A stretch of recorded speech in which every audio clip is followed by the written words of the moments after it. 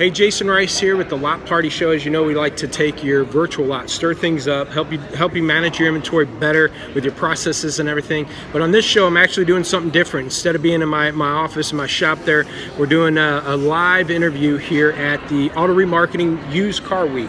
I do a lot of focus on used cars, and this is one of those conferences that I think makes a big impact on dealers, both independent and franchise dealer. I got Joe Overby here. He is the senior editor of Auto Remarketing. So check out Auto Remarketing if you don't get the magazine already. But go to usedcarweek.biz. They got a website that breaks down this whole conference. My regret is that we're doing it while the conference is going on instead of telling you about it beforehand. But it's going on all week, so especially if you're in the we're in Vegas, Red Rock Resort. So if you're in the area, you got plenty of time to make it here. And they actually have, well, Joe, give us a background. You got the conference is chunked up into 3 sections. We're in phase 1, 2 days CPO.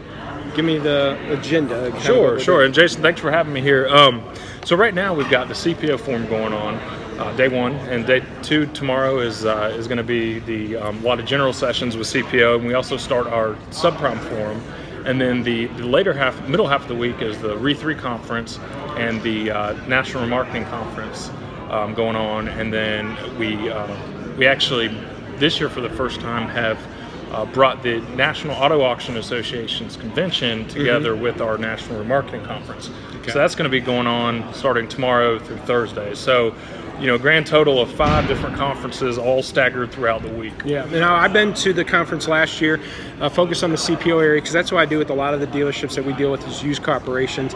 You know, I don't deal a whole lot with subprime or repossessions and auction stuff, but as a dealer, you know, what's the benefit of coming to that second and third phase is 1, and then 2, I'm mad because I'm leaving tomorrow night, and I understand Terry Bradshaw will be there Wednesday, so I'll miss him. But you know, what's the benefits? What's kind of the programs going on in those other areas? Sure. So the RE3 I think is important for dealers who maybe are, you know, have opportunities where, you know, maybe they want to get into that space. Maybe they want to get into a buy here, pay here operation, or doing, you know, offering some kind of subprime financing, you know, and the RE3 market kind of is very closely tied to those markets. And I think, you know, even if they're not involved with that right now, you know, just learning about it and getting exposed to, you know, the various players in the market, and, you know, learning some best practices on financial compliance, that's going to be a huge topic at both RE3 and our subprime forum, and our National Remarketing Conference. So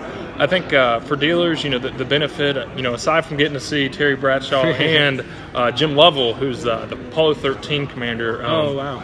He's going to be here this week as well. So in addition to seeing all that and all the fun opportunities, you know, a lot of great workshops, but also you know, some of the most valuable content is just the networking and meeting people that you might not ordinarily cross paths with in your daily dealership life that maybe can teach you a new segment of the market, or, you know, just learning things from a different viewpoint. You know, talking with dealers or, you know, auctions or anybody from across the country always learn something new. Yeah, and a lot of dealers are buying the cars from the auction, especially independents. I've got some independents that run their inventory 80% purchase cars, and so, you know, they're dealing a lot with auctions. So maybe, you know, this conference can help them more of the ins and outs, better ways to do it, better way to transport them and things like that, because that's key as dealers, especially independents, rely on these auctions.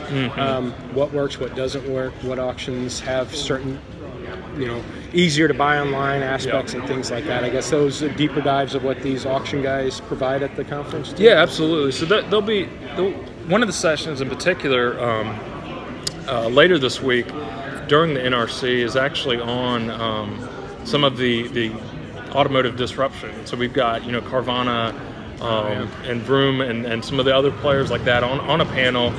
We've got some folks here to talk about just, you know, I'm actually moderating a session with some of the economists from ADESA, Manheim, NAAA, and Moody's Analytics, and they're going to talk a lot about both the retail and the wholesale side of the used car market, and knowing that kind of data is important for dealers. Yeah. It's important for auctions. It's important for everybody involved in the industry. Yeah. So there's a lot of, the NRC portion of it and the NAAA portion of it. There's going to be a lot of data presentations that, it's going to be useful for auctions, but valuable for dealers and other folks as well. Well, I think a couple key areas about this conference. One, there's a lot of conferences out there. NADA is the big one, but it covers everything. Digital dealers out there, but it's a lot of online and internet processes, website stuff. Dealer summit and things like that. But this one's the biggest one. Wraps around used cars, and I think that's key for dealerships right now. New cars has kind of hit its peak. That might be running down a little bit. Plus, all these lease returns coming into the market. You've got to be lean and clean in your used car inventory to be right. And I think CPO is one way for dealers to stand out. But I remember learning a few things last year. One of them we talked about before were consumers. The data that like Cox provides is saying when they surveyed the consumer and listed the features of what CPO means and what the benefits are, I think the number was like they're willing to pay $2,000 more for it. And I remember the CPO dealer of the year last year, he was a Chrysler dealer. We kind of looked at each other like $2,000. Our dealers don't see that because they have a hard time portraying that. Plus, online, it's hard to show customers that value. But again, there's some best practices here that help dealerships. It's really training of the employees. Yeah. And you interview a lot of a lot of these guys who come in and do workshop. I know we get interview.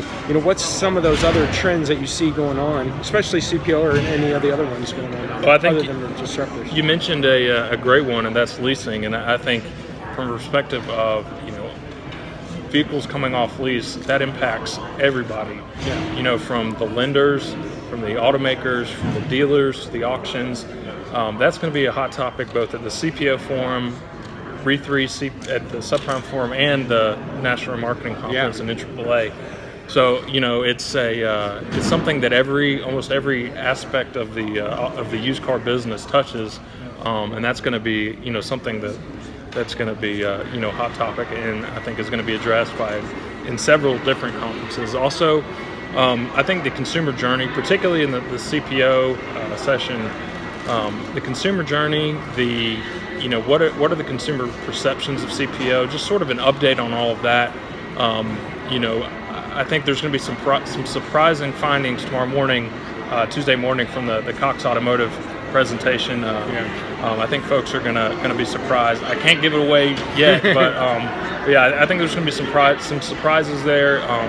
And this afternoon, shortly, we're gonna have our keynote presentation from Jonathan Banks of NADA Used Car Guide and Tyson Jominy from JD Power. And they're going to go, into a lot of good data, and their keynote on the first day is always a great way to open the CPO forum.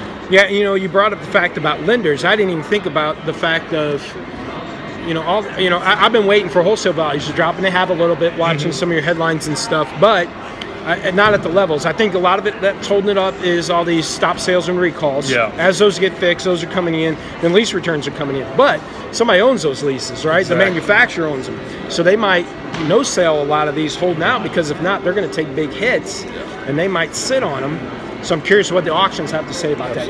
What percentage maybe no sales are going on and not getting published out there as far as wholesale values and things like that. So yeah, these lenders and these borrowers that own these lease returns have a big, obviously, stake in the game of what these cars are going to go through the lane. So the wholesale values could stay up if they decide to hold back, or are they going to push them out and just lose a bunch of money? Yeah, exactly. But it's that juggling game. And I think that's going to be addressed by the auctions and the consigners later this week. And you mentioned the recalls, and that's going to be a huge topic, as is I think just the you talk about the regulatory environment. First thing people think of is the lending and the CFPB, but there are so many different ways that dealers and auctions and lenders are regulated, and everything from the FTC to NHTSA with all of the recalls, and that sort of ties together. So I think a lot of there'll be a lot of talk about government relations and that sort of thing this week as well.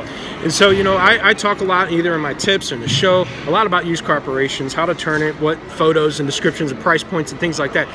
But that, to me, is a marketing deeper dive. This is a totally other deeper dive into what's really going on in the used car industry. And like I said, there's areas like the lender part that I didn't think about that could be driving this wholesale buy. I'm waiting for them to drop. I want my dealers to be clean so we can be buying it's low, but it also could be holding out. And like I said, these these recalls are hurting that and everything. All right, so as a recap, like I said, I want to repost this next year so people have some head game into showing up to this. Absolutely.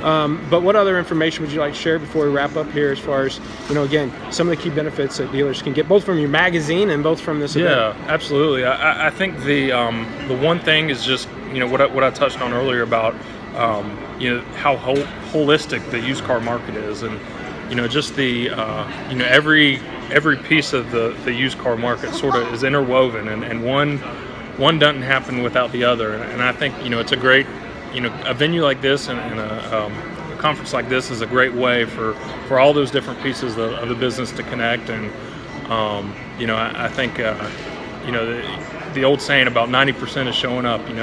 Coming here, meeting people.